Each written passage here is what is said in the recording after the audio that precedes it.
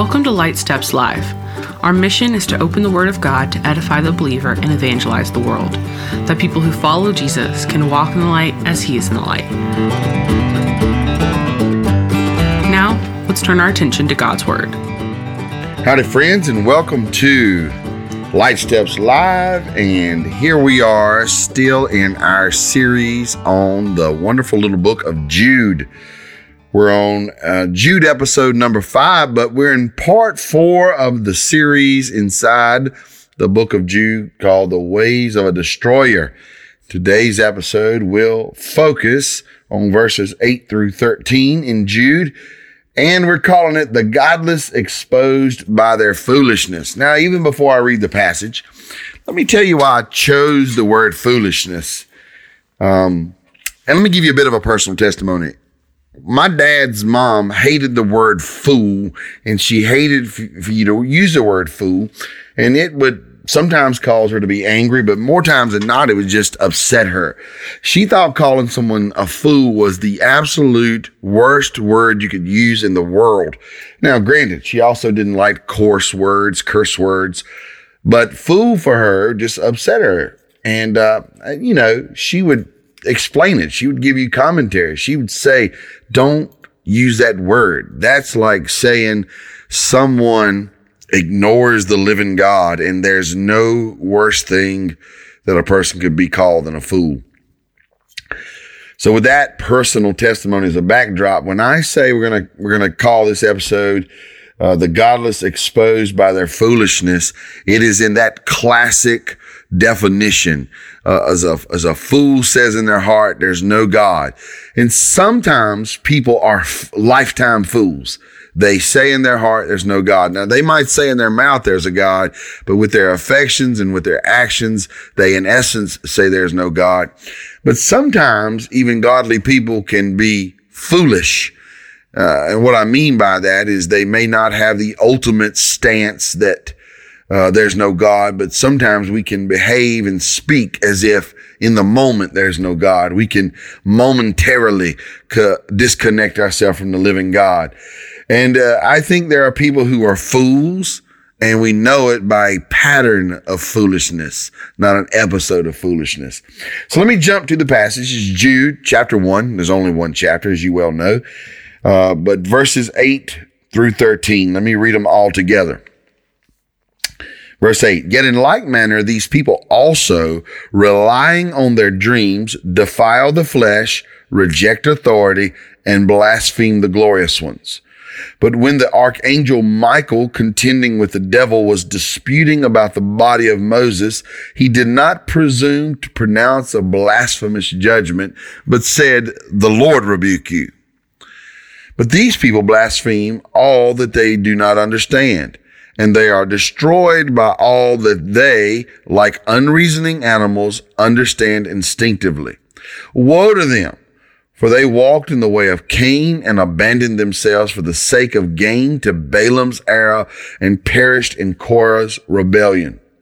These are hidden reefs at your love feast, as they feast with you without fear, shepherds feeding themselves, waterless clouds swept along by winds, fruitless trees in late autumn, twice dead, uprooted.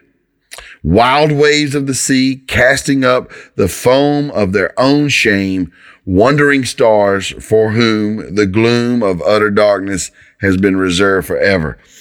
Wow. Every sentence, every clause, dependent or independent clause in those few verses is absolutely packed. Let me take the next nearly 15 minutes to uncover some of this. You'll notice he starts out in verse number 8 saying, yet in like manner. He's going right back to those 3 examples we had in the last episode. Like it's saying like Israel, like apostate Israel, like those apostate angels, like those apostate Gentiles characterized in the story of Sodom and Gomorrah and those surrounding areas. Like those, these people who are following their dreams that they claim to be revelatory dreams from God, that they can't claim to be prophetic words from God, like apostate Israel, like the apostate angels, like the apostate Gentiles as characterized in Sodom and Gomorrah. These people also defile the flesh, reject authority, and blaspheme the glorious ones. In other words, like apostate Israel, like apostate angels, like the apostate Gentiles, these people defile the flesh. In other words, practice sensuality. They reject authority and they pursue self-rule, and they are irreverent. They are self-centered, devoid of reverence, lacking in a transcendent worldview, lacking in a transcendent sense of accountability. That's what it basically means to be irreverent. And what he does here is he just names these things point blank. In verse 8, defile the flesh is pretty clear. And what he does is he basically says all the sin of the flesh, the things that stain the possibility of human purity.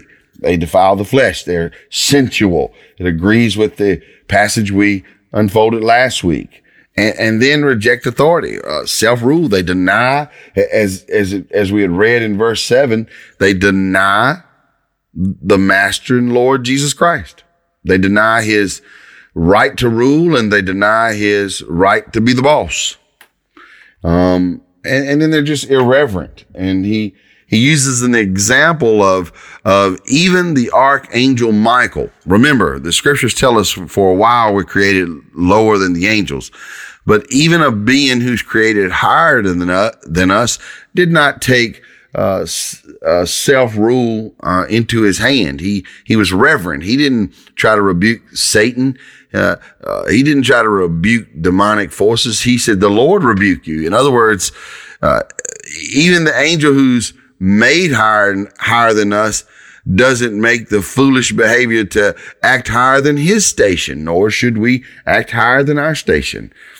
And so, he compares these people to unreasoning animals. Wow. The word for unreasoning is alagos, which simply means without a word. In other words, they're operating without divine orders. I could spend a whole episode on alagos. If Jesus, think about this simple analogy. If Jesus is the living word among us, as John chapter 1 tells us, in the beginning was the Word, and the Word became flesh and dwelt among us. And in verse 14 it says, and we beheld whose? The Word. We beheld the Word's glory. Wow. So they're operating alagos, and this is like lowercase logos. They're operating without a word from God. They're operating without divine direction. They're alagos. They're operating without divine ultimacy. Their reasoning is purely rooted in the temporal. It is purely rooted in the self. It's purely rooted in the flesh. These ones are unreasoning animals. They're brute animals. And you know what? You can be very educated. You can be very approved of in the world system and still be an unreasoning animal in heaven's economy. Think about that. In the philos of heaven, you can be a very accomplished human being and still be a brute animal going around in life operating without a word from God. That's kind of a wild condemnation, but there it is. That's what he says here. And so he says, woe to them in verse 11. And my heart goes out to such people too. What if you're very accomplished on this earth, yet you're full of sensuality, you insist on self-rule, and you're self-centered and irreverent in your behavior? Wow, woe to them. I know I say wow a lot, but I'll tell y'all, Jude floors me. It's like I'm reading the manual to understanding the evening news. It's like I've picked up one of those, if you go to a line in any grocery store, you'll see those Star magazines. You'll see these People magazines. You'll see, gossip columns. It's like both the evening news and the gossip column is being explained. It's like saying, here's what's clearly behind what is clear to see, yet we often don't see it. Sensuality, self-rule, self-centered irreverence. Wow. Here we go. I can't stop myself from saying, wow. I don't know why I'm apologizing for it. I've studied for this. I've read this passage. I'm sitting here staring at notes where I've studied this. And even as I think about it, I keep finding myself going, wow. No wonder then that Jude says under the direction of the Holy Spirit, no wonder he says in verse 11, woe to them. Maybe the northern North Carolina, southern Virginia equivalent to woe to them is, that's terrible.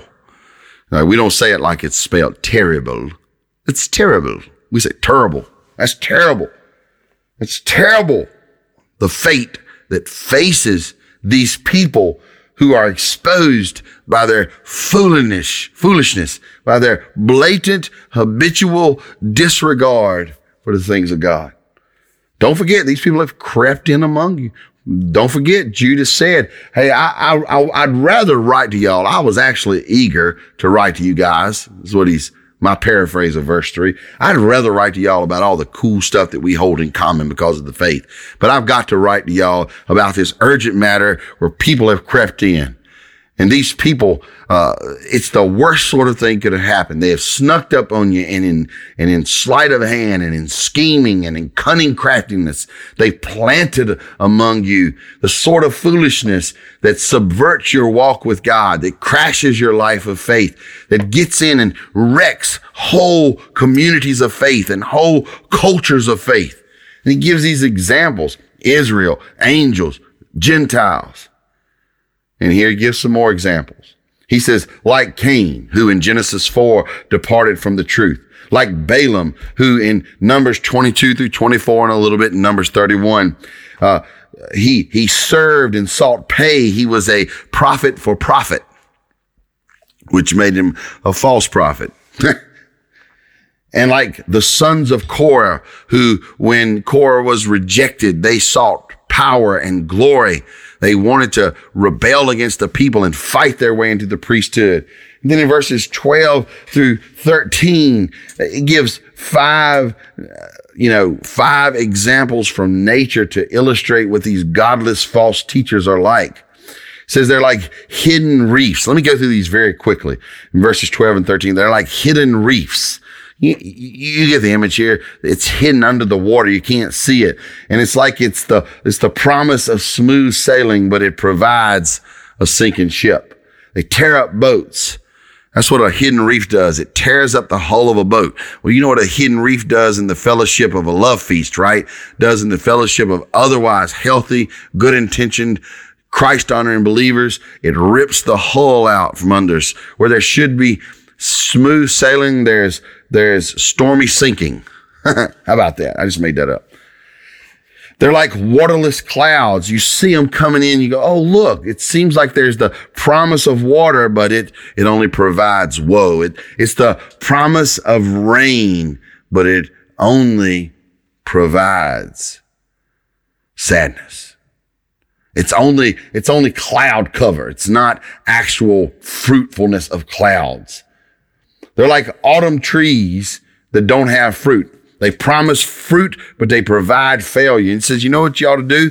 You ought to understand if they had the whole season to grow fruit. So we're at the place where we should yield fruit and there is no fruit. It's double dead. There's no fruit on the branch and there's no fruit from the root. It's double dead. It's dead at the branch and at the root. So what do? You pluck that up.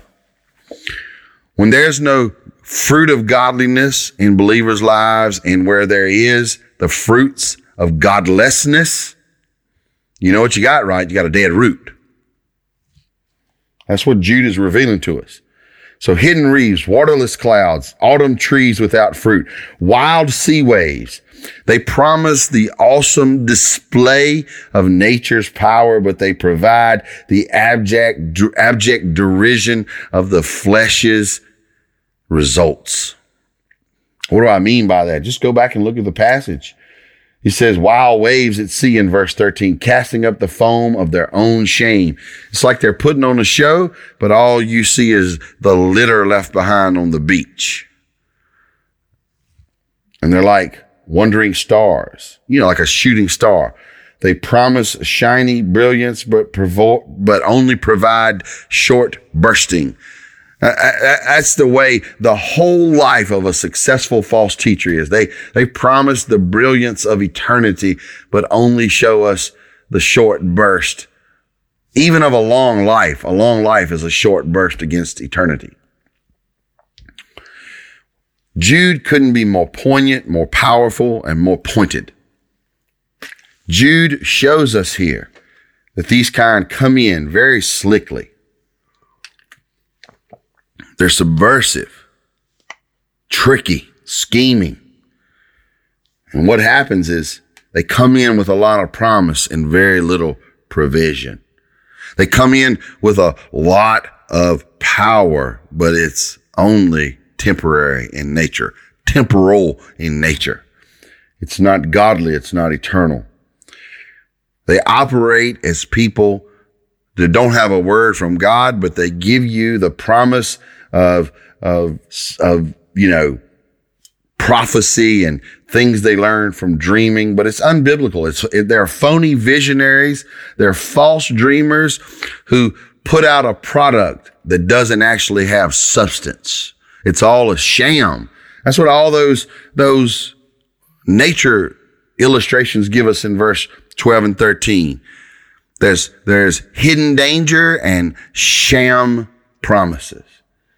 And that's what Jude reveals to us is, and woe to them. Woe to them. They're going to have the fate of Cain, the fate of Balaam, the fate of Korah. They're like Cain in that they depart from truth. They're like Balaam in that they're seeking personal profit. They're like Korah in that they want power and they lead people in rebellion and they cause trouble. And don't forget, all this comes because certain people have crept in unnoticed. Nominal Christianity does not guard the truth, and in so doing opens us up for the sort of slimy characters that come in and subvert our faith. And instead of enjoying the things we hold in common, we have to contend for the truth. And there we see it, guys. We see it from last week's podcast, this week's podcast. The core of all of this, whether it's apostate Israel, apostate angels, apostate Gentiles, whether it's these, even in Jude's day, they were modern, and in our day, they're modern. These modern people who say they got a special word from God. What they do is simple. They practice sensuality, self-rule. They're self-centered, devoid of reverence. They have a lot of promise and very little provision. And what they do promise is often that is only in the flesh, temporary, temporal, not eternal and weighty in heaven. Thank you guys for listening to today's Light Steps Live.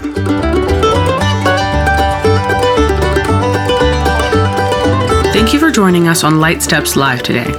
My name is Katie Bose, and the rest of our production team is Andrew Liggett, Shannon Allen, and Steve Riley.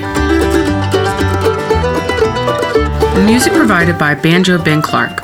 Connect with Banjo Ben at banjobenclark.com. Light Steps Live is a listener-supported podcast. Would you be interested in sponsoring Light Steps Live? Go to our website, lightsteps.live, to contact us or make your donation. While you're visiting our website, check out the Light Steps blog for a short daily devotional.